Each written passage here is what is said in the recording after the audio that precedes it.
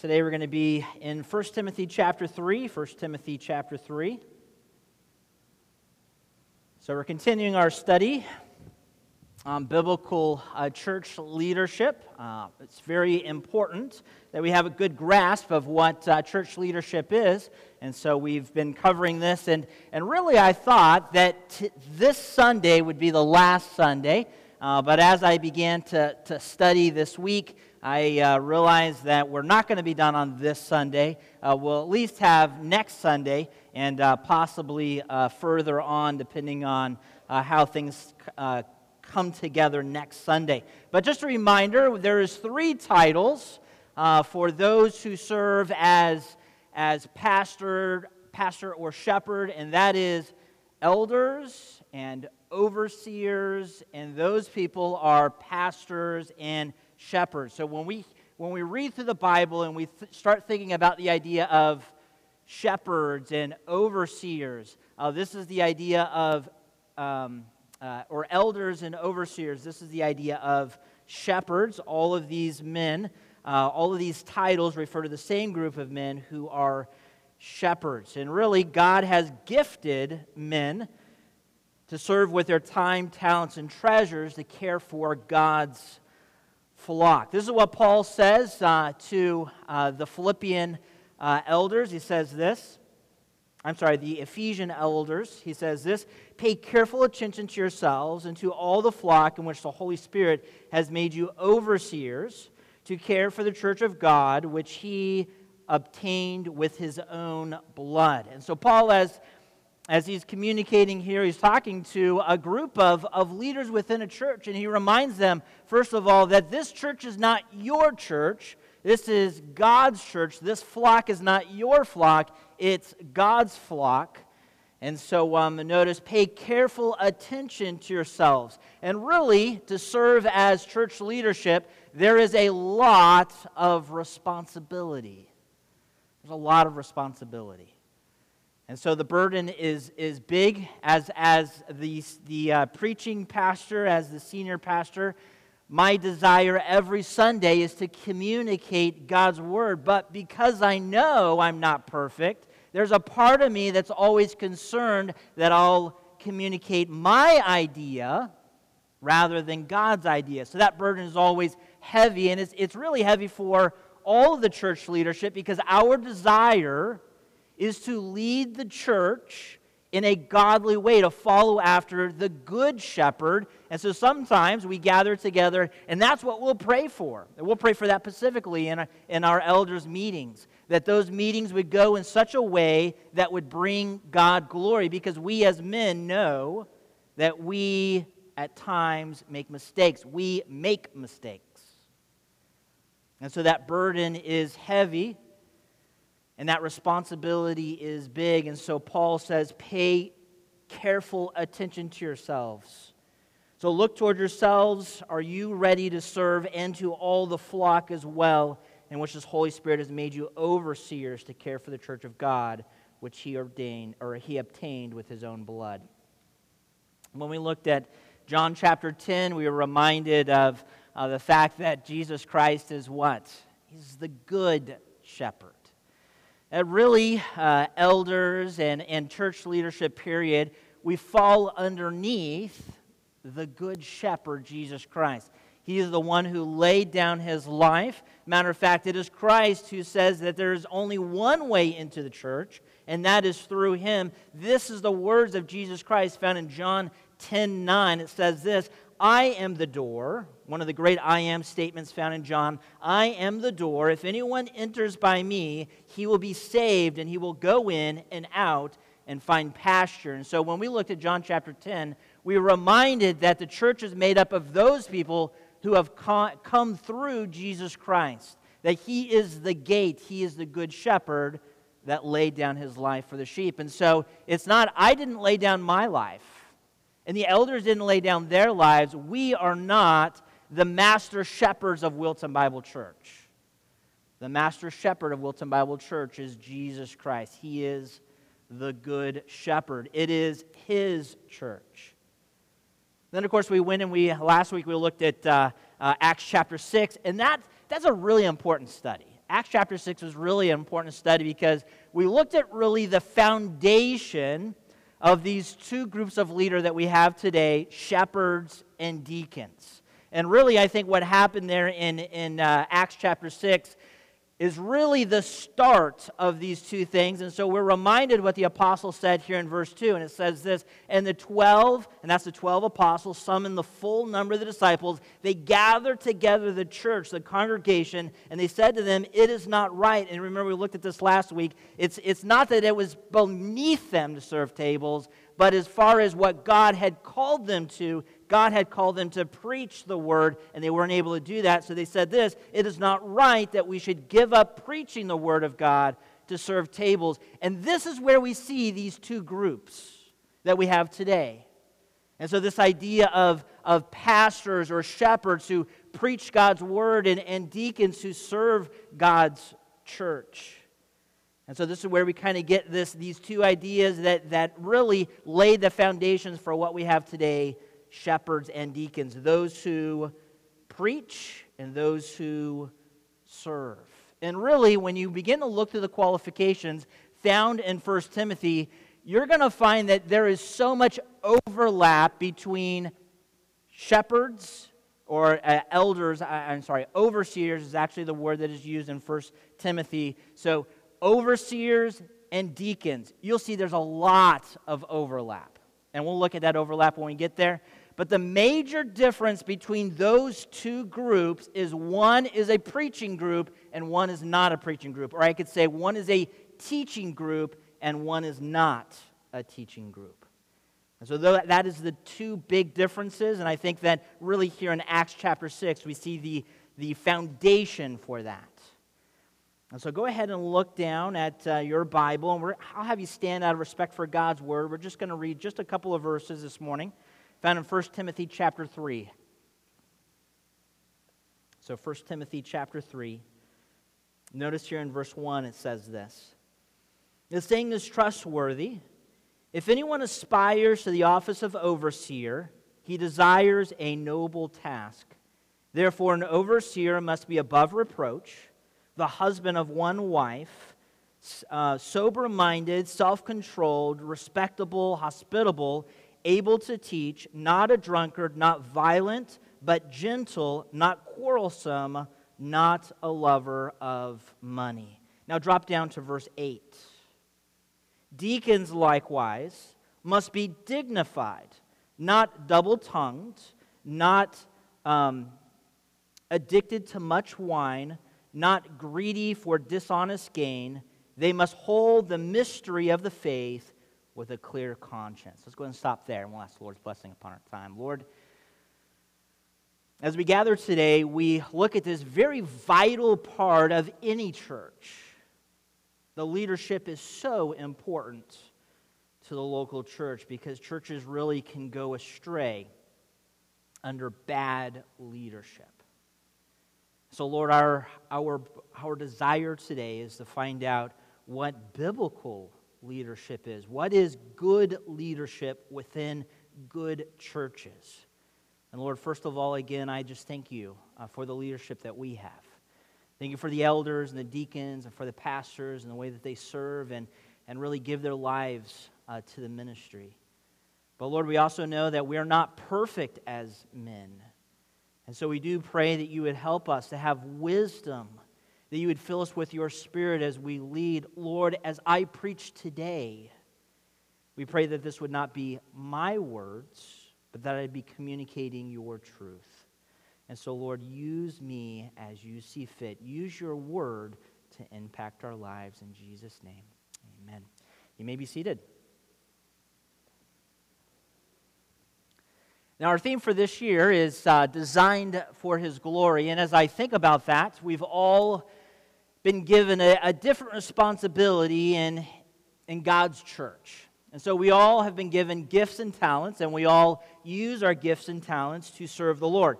Some of us are prayer warriors. And so God has given us just that extra amount of faith that we constantly take the things to the Lord. And let me just say, prayer warriors are so important to the church. some really excellent pastors that really communicate God's word and have a vibrant ministry, they won't point to their impact in the church. What they'll often do is point back to the fact that they have people in their church that are praying. And so prayer is so vitally important. So I know some of you faithfully pray for the Wilton, people within the Wilton Bible Church. You faithfully pray for Wilton Christian School. You faithfully pray for the leadership here. And so thank you, those of you who are prayer warriors. You are fulfilling that part. Some of you teach. Some of you teach kids. Some of you teach adults. What a great opportunity to communicate God's word. That's the reason why we're here.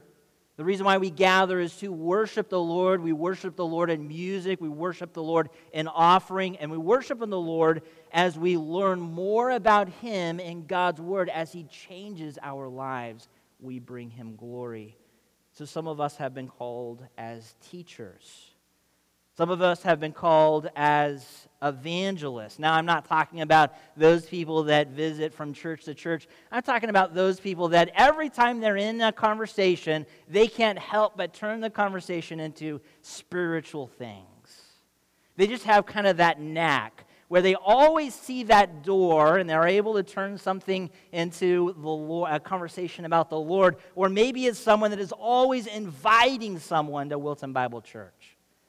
Maybe you're someone in the community and you always know about someone's need and you're always inviting them. And so some of us have been given that gift of evangelism. We can't help but turn a conversation to spiritual things, or we're always inviting people to church. Some of us have been given the gift of tithes and offerings. That no matter what the economy might look like, you say to yourself, I'm giving to the Lord. That's not going to stop me, and I'm going to give joyfully. And when a missionary comes through and you hear about the need, you can't help but give a little bit of money to the missionary as well. At any time there's a need, you're giving to that need, and God fills you with joy every time you give to Him.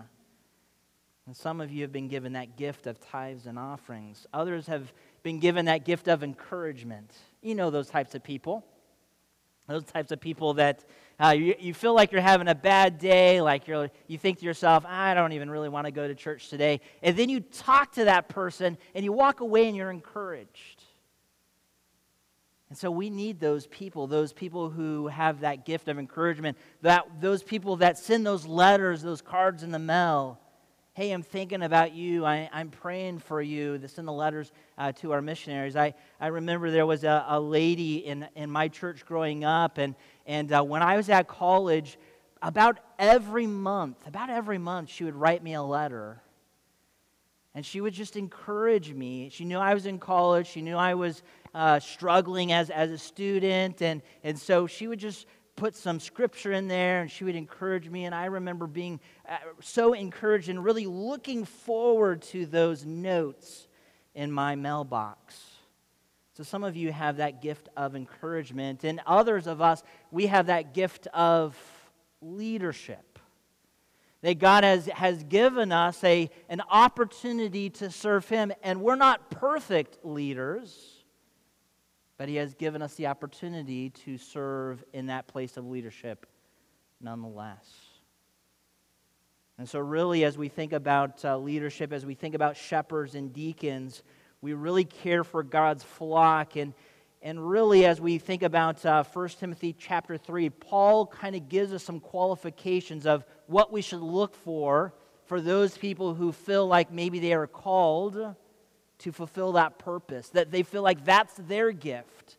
My gift is to serve the church in leadership as an elder or as a deacon or as a pastor.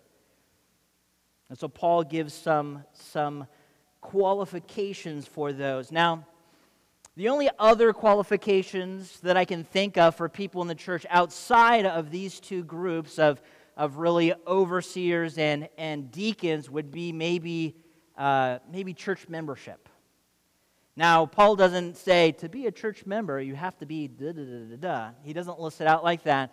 But what we see in the Bible, in the New Testament, is we see a pattern. We see saved and baptized and added to the church. And so really the minimum requirement for church membership is saved and baptized. Everything else that we might add to that, agree with our church doctrine, those are good ideas. But really the minimum for church membership is saved and baptized. That's the basic. That's the crutch. That is what church membership is. Saved and baptized church membership. And so notice here and this is one of the reasons why Paul is writing to Timothy, I believe.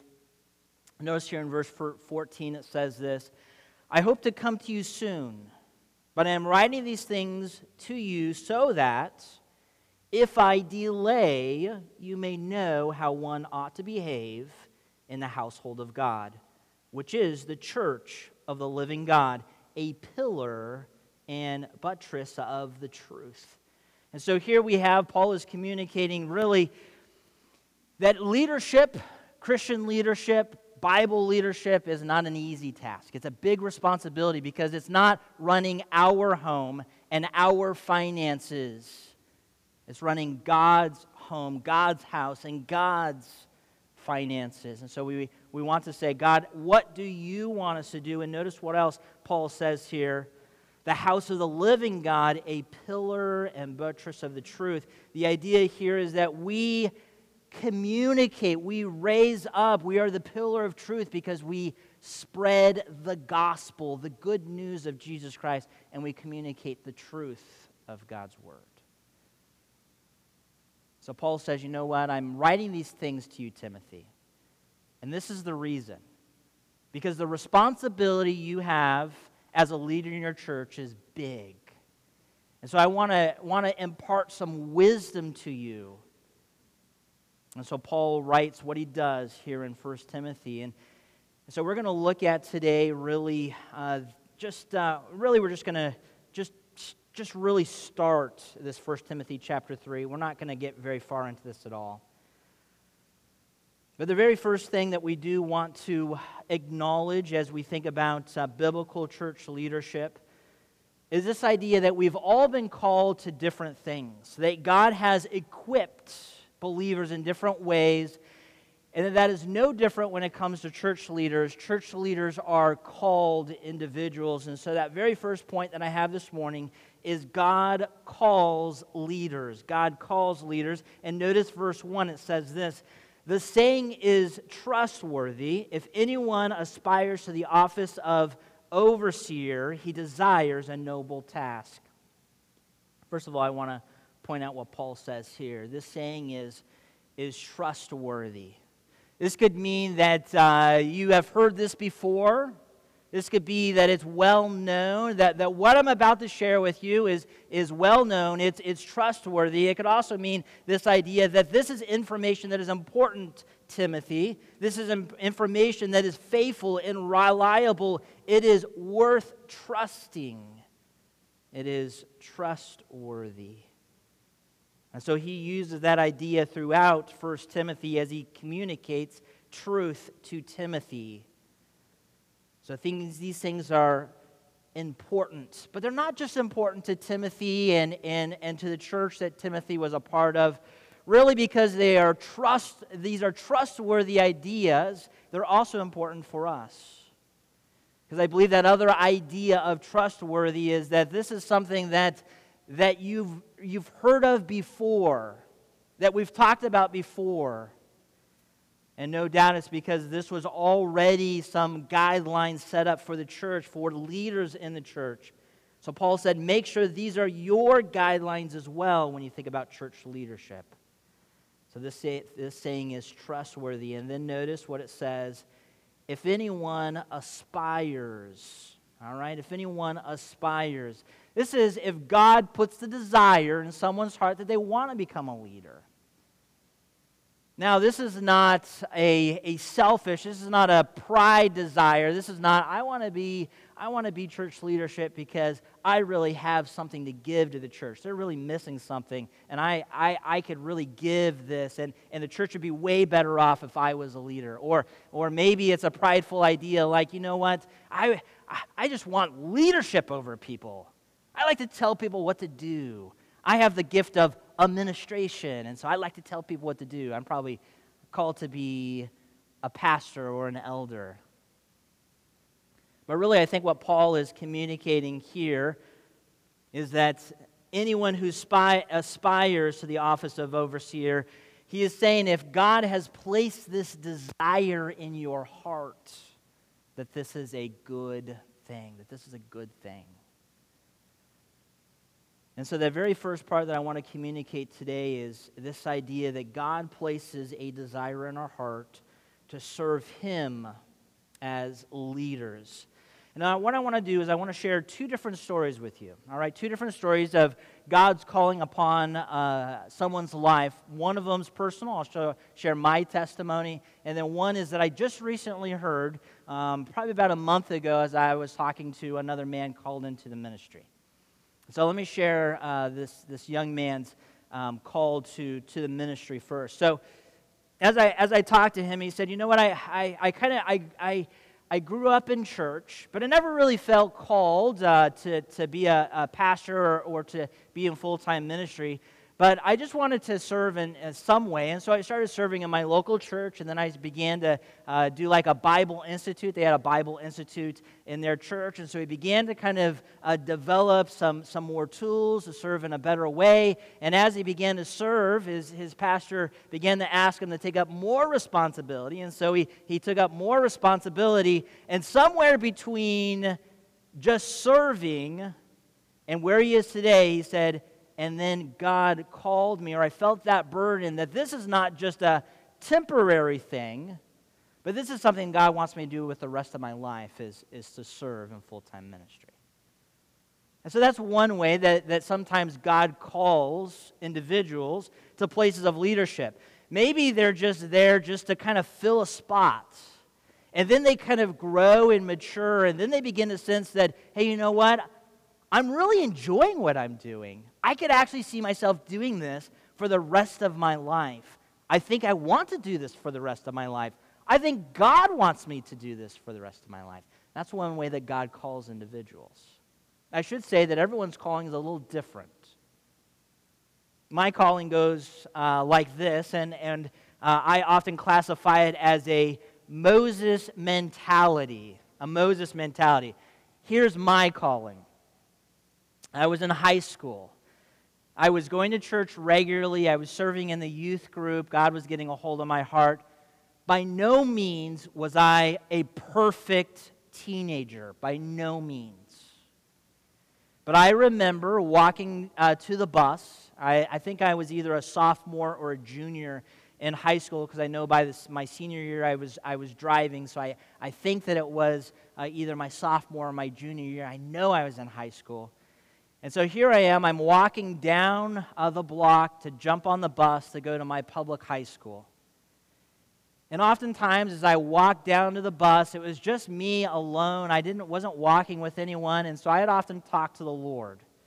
Now when I say talk to the Lord, it's not that I heard a voice from like the clouds opened up and a voice came down. It wasn't like that. It was that God was putting something in my heart, and so God, I felt like He was calling me to full-time ministry, and so I began to tell God, you don't want me. You don't want me. I'm not good. I would not be good in that role. I'm a shy individual. I don't like public speaking. I'm not a good speaker. Plus, Lord, I come from a divorced family.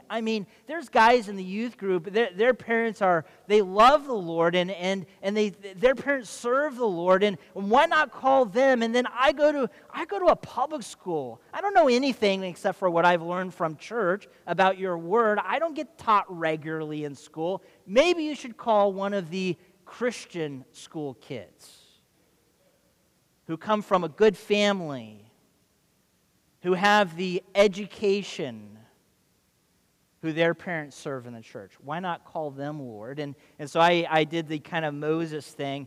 You don't want me, Lord, because I'm not perfect.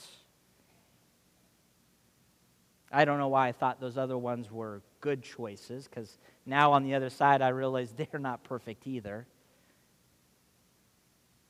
But eventually, one day, and this happened for weeks, walking in the bus, talking to the Lord, God placing it into my heart, me saying, no, God, that's not what I want to do. I wouldn't be good at that. And one day on the way to the bus, I said, okay, Lord, if you want me to go into full-time ministry, that is what I'll do.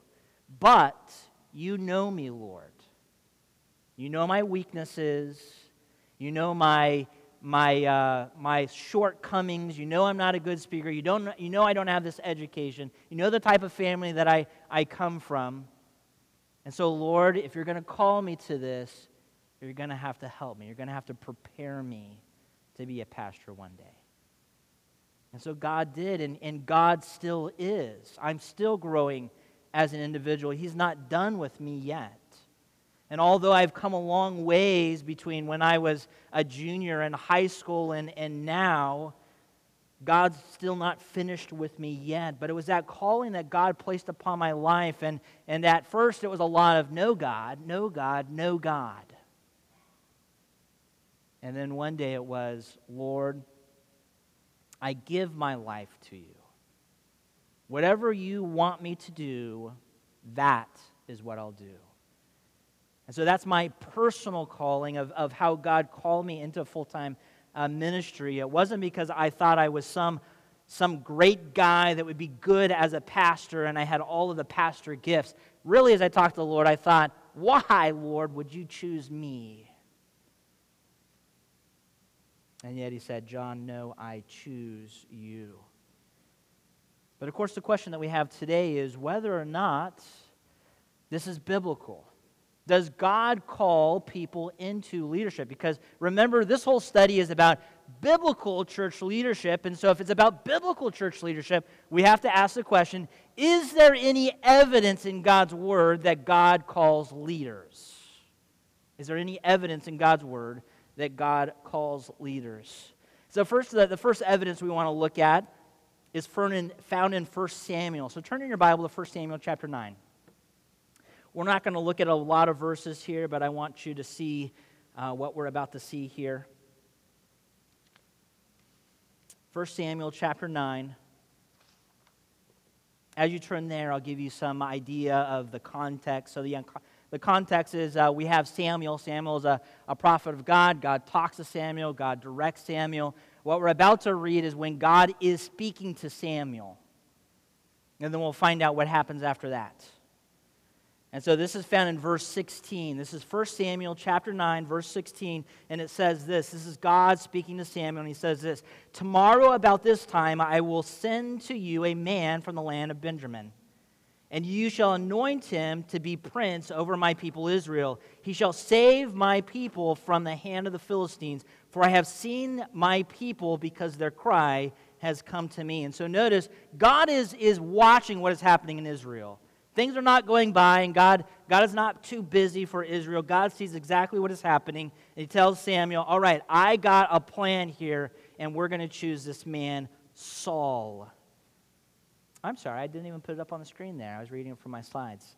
And then in verse 17, notice this. When Samuel saw Saul, that's kind of an interesting idea there. When Samuel saw Saul, the Lord told him, here is the man of whom I spoke to you. It is he who shall restrain my people. And so God said this. As Samuel came across Saul, God said, Samuel, that is the man. That is the man I was talking about. That is the man. And then we find out what happens a little bit later on. Flip over to chapter 10. All right, flip over to chapter 10. In verse 1 it says this, then Samuel took a flask of oil and poured it on his head and kissed him and said, and of course this is happening between Samuel and Saul, and he says this, has not the Lord anointed you to be prince over his people Israel? And you shall reign over the people of the Lord, and you shall save them from the hand of their surrounding enemies, and and this shall be a sign to you that the Lord has anointed you to be prince over his heritage. Now notice what is happening here, that Samuel anoints Saul, and really who is the king of Israel? It's God. God is the real king of Israel, but God is setting up another king, an earthly king, to rule the people, to, in a way, to shepherd the people under him. That's what was supposed to happen. We know the whole story that Saul doesn't turn out to be a very good king. But we do see this at least, that God anointed Samuel as king. Now, what does that mean, anointed? Well, the idea of anointing comes from the Old Testament. It's the idea of being set apart. Let me give you an illustration. The things that were used in the temple were anointed. They were set apart for temple use. And so when things were anointed, they were set apart for the Lord. And so when Samuel anointed Saul, he was setting Saul apart for the Lord's use. And how was the Lord about to use Saul? Well, Saul was going to lead God's people. He was going to be a king under the true king, the God of Israel. So God chose Saul. Not only that, but as Samuel came, he said, "That is the man. Samuel, that is the man that I'm going to anoint, and he's going to become king." We see that same idea when it comes to the next king, King David. And so the next thing happens, Saul goes out, and God really communicates to Saul, I'm going to take my blessing from Saul. He communicates this to Samuel, I'm going to take my blessing from Saul, I'm going to give it to someone else. And he chooses David. Again, he made a choice. He called an individual to serve him in a place of leadership.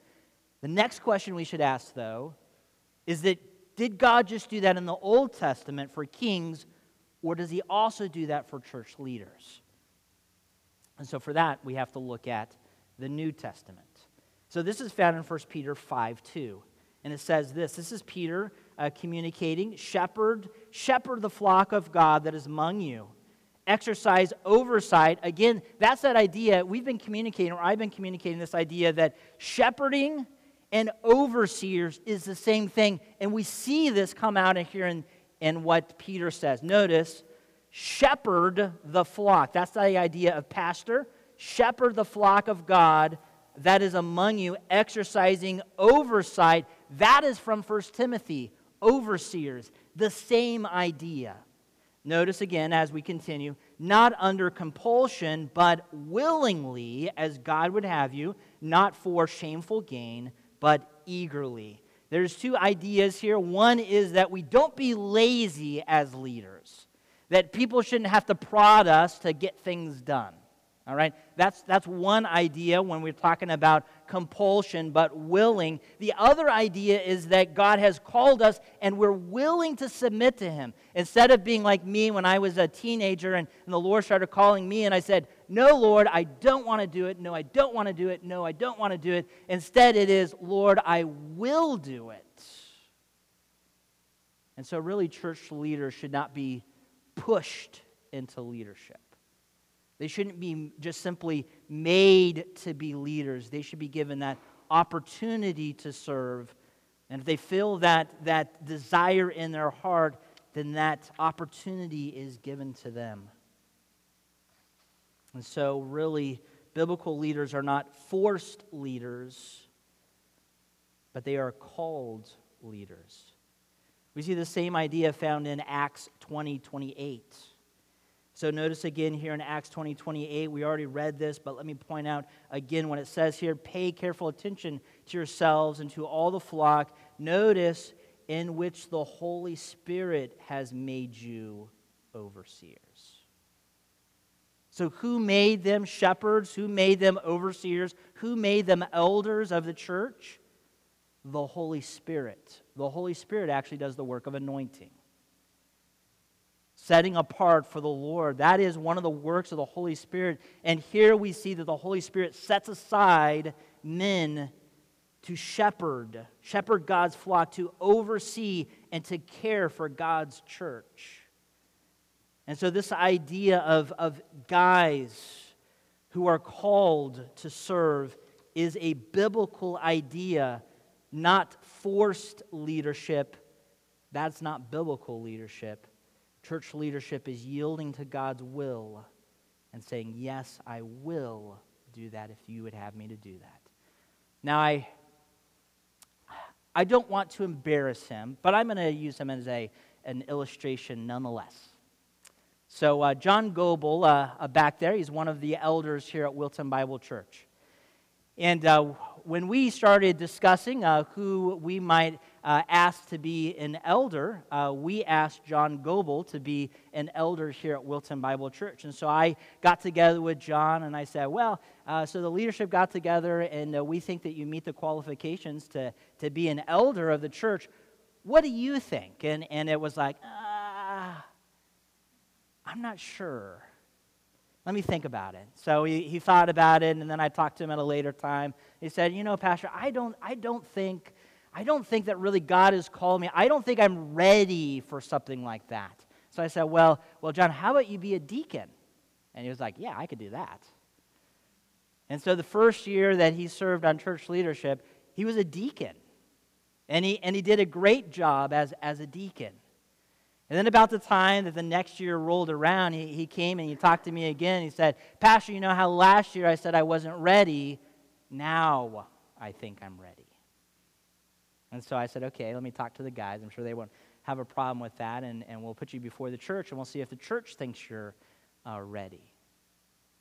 And so at one time, John said, no, I don't think I'm ready. I don't think that God has called me to that. And then the next year he said, Pastor, I do think I'm ready. I do think God has called me to that. And really, I think when it comes to church leadership, it should be a called person, a person that God has placed a desire in their life. Because faithful servants faithful shepherding demands a lot on a man. If they don't have that inner hunger for the role, they can oftentimes get burned out. And sadly, there are churches just like ours. There's been men who have served in church leadership and then have dropped out of church because the burden was too big. They began to hear about all the problems within the local church, and then they began to wonder whether or not they even wanted to be a part of a local church. And so really, it must be a called individual, someone that God has prepared beforehand to carry that burden. I believe that's what biblical church leader is, a called individual. Something that God has placed in someone's, a desire that God has placed in someone's life. Of course, just because someone has a desire doesn't necessarily mean they meet the qualifications. There's another man that I worked with, and he really felt like maybe he was called into full-time ministry, but his pastor didn't see that. And so he was serving the Lord, but he wasn't serving the Lord in the place that he wanted to serve the Lord. Instead, he really wanted to be a pastor. And the pastor actually came to him and said, I really don't see that gifting in your life. I think really what God has gifted you to do, you're doing right now, and you're serving well. And so just because someone might have a desire doesn't mean they meet the qualifications for the position, which leads me to this second idea of church leadership. So first of all, that first idea is that God calls church leadership, all right? God calls. He puts a desire in our heart, and maybe one day, if he's putting a desire, maybe he's even putting a desire in your heart today. Maybe you look at Wilton Bible Church and you think to yourself, you know what, would God have me serve as leadership, maybe as a deacon or maybe as an elder one day, or maybe you're a teenager. Thinking to yourself, would the Lord call me into full-time ministry? And if he did, what would I do? And so first of all, called individuals, but there's a second part to that, which is really the church confirms leaders. Church confirms leaders. And so look at verse 2. Look at verse 2 here. It says, therefore, an overseer must be above reproach. An overseer must be above reproach. This doesn't mean that pastors and elders are sinless individuals. All right, that's not what Paul is talking about. He's not saying, what you really need to do is you need to find just a group of guys who is sinless and then promote them to be leaders. If that was what Paul said, guess what? I would have to resign. And the rest of the board would have to resign. Because we are not perfect individuals. We make mistakes. So what does Paul mean when he says above reproach? Well, he doesn't mean perfect leadership.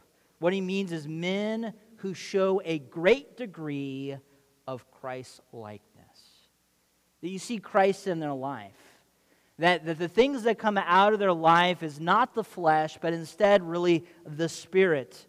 And so in one book I was reading, it says this, and I want to read this to you. I'm going to put it up on the board there. It says this: being above reproach means that an elder is to be the kind of man who no one suspects of wrongdoing or immorality. People should be shocked to hear this kind of man charged with such with such acts. So this idea that Paul puts forward of being above reproach, this is the idea that when you look at someone, you think they're right with the Lord. Matter of fact, if we take, for example, the very next thing that Paul lists, and so notice that very first qualification is above reproach, and then notice that second qualification there, the husband of one wife. And I should say that there is a lot of debate on what Paul meant about the husband of one wife. And so some people, they look at that and they say, well, you know what? In the church at that time in Ephesus, there was polygamy happening, and so Paul wanted to communicate the leaders of your church should not be polygamous guys. They should just be the husband of one wife.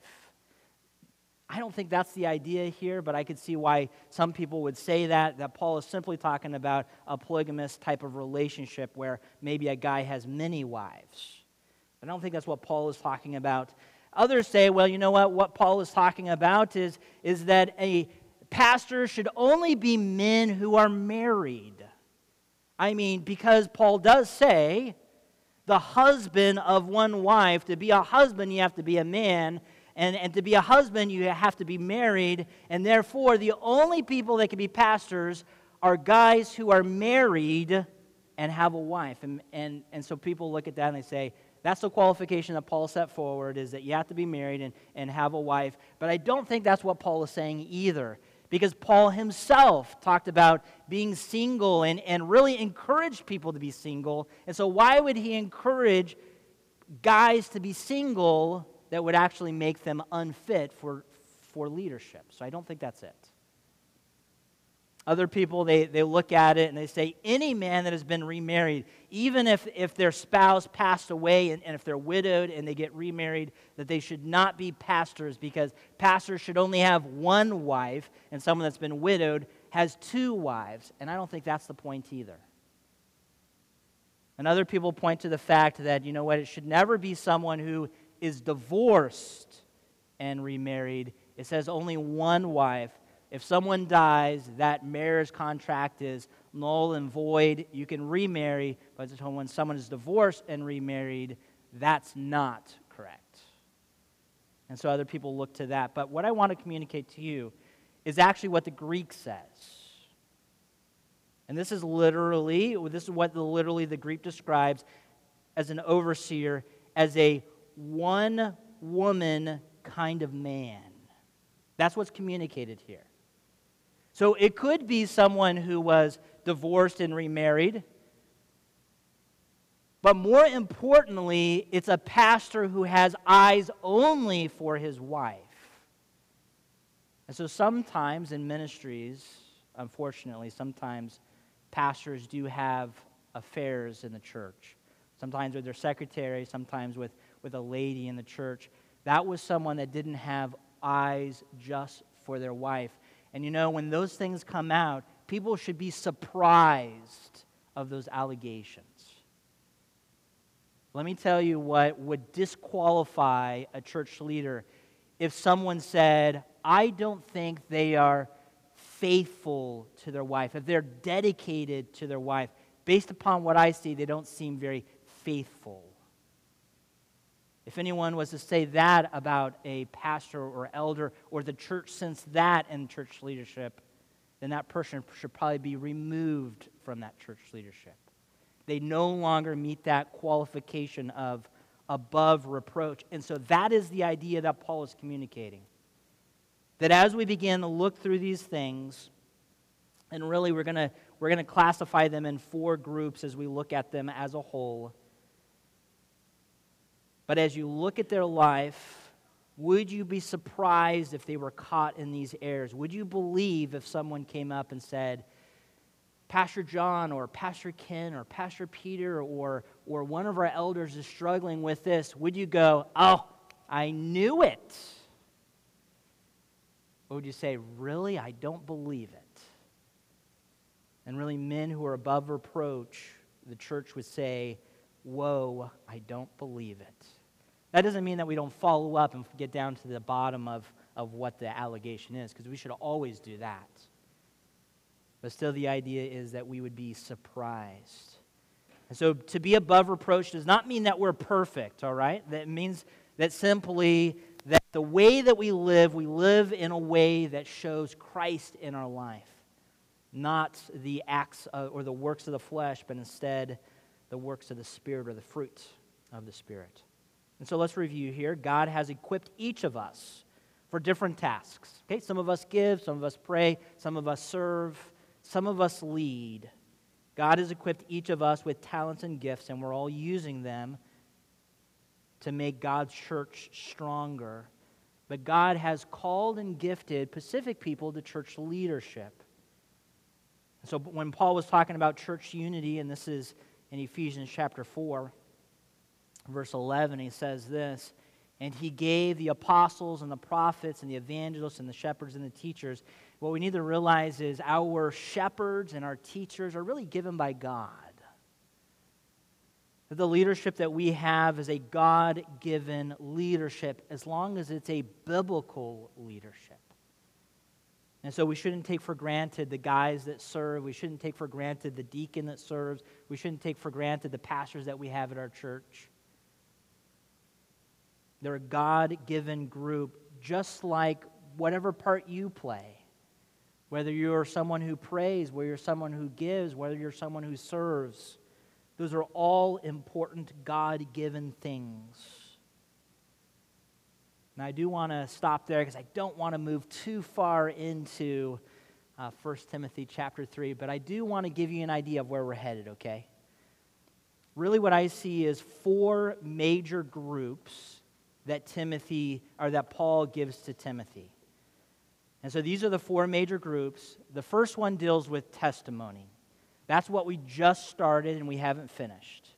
The first group is really, what is the testimony of that leader? Are they fit for leadership? All right? That's test number 1, their testimony. Test number 2 that Paul writes about is their family leadership. How do they lead their own family? And Paul says if they can't lead their family, they shouldn't lead the church. So that second idea is family leadership. That third idea is maturity in the faith. Unless they're individuals who are mature and they're growing, then they shouldn't really be church leaders. There ought to be some type of maturity associated with their relationship with the Lord. You should seek out mature leaders. Now, I'm not saying mature just because they're older and they're not younger. I'm saying because they're wise and because they know God's word.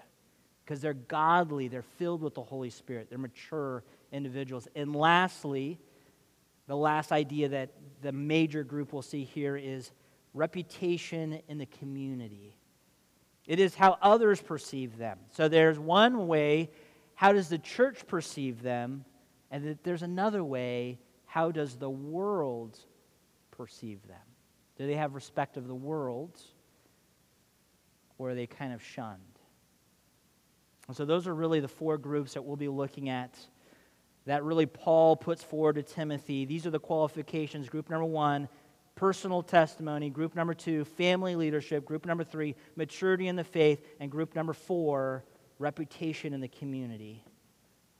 And sadly today, as we think about Christianity, it can be hard to find guys that meet these four main groups. This testimony and family leadership and maturity and reputation. And so the fact that we have a good group here means that we're really a blessed church to have guys that meet these qualifications. But I also can't help but think as I look out that maybe there is other guys besides our current leadership that you also meet the qualifications. Maybe you need to become a church member, but maybe God would call you to lead Wilton Bible Church one day. And I think we kind of ended with this last week, and I'll end with it this week again. As men and women, are we preparing our life to serve the Lord? And we should. The things that are listed here is not just about pastors and elders. Really, these are the things that we should all be aspiring to be. Individuals with testimony, individuals that lead correctly in our homes, individuals who have good reputation in our community, leaders who are individuals who are mature in their faith. All of these things should be true of all of us. But those people who are called, these are the qualifications. And so we'll be getting together again next week. We'll be looking through these and talking about what those are. Let's go ahead and stop there. We'll ask the Lord's blessing upon our time. Lord, we do thank you for the time that we've had together. Again, we thank you for the men that you have brought to Wilton to be our leadership. Thank you for the pastors, for the elders, and for the deacons, Lord. We thank you for the part that they play. But not just them, Lord. We think about the fact that everyone here plays a part at Wilton Bible Church, that they may not be leading from the front, but they are serving throughout the ministry. And some are faithful in prayer, and some are faithful in teaching, and some are faithful in giving the gospel, inviting people to church. Some are faithful in giving of the offering. Some are faithful in encouragement. And so we thank you for all of your people who are faithful to the responsibilities that you have given to them. But Lord, we thank you for the men that you have raised up, the men you have anointed and set apart for church leadership. We pray that you'll continue to use us. Help us to be sensitive to your leading as you lead in our lives. But Lord, there also might be men here that they meet the qualifications. They're good leaders in their home. They're mature individuals as far as their faith. But maybe they just haven't stepped up and answered that call. Lord, if you're placing that call in their life, just like when I struggled with it, may you help them to say, yes, I'd be willing to serve. I'd be willing to serve in leadership. Thank you for the individuals that we have. Thank you for the individuals that you're working in their hearts. But also, Lord, thank you for each one that is here that plays a part. Again, thank you for your grace. We're not perfect individuals, but we're individuals that you use nonetheless to accomplish great things. Lord, use each of us as we are designed for your glory. Help us to give glory back to you in Jesus' name. Amen.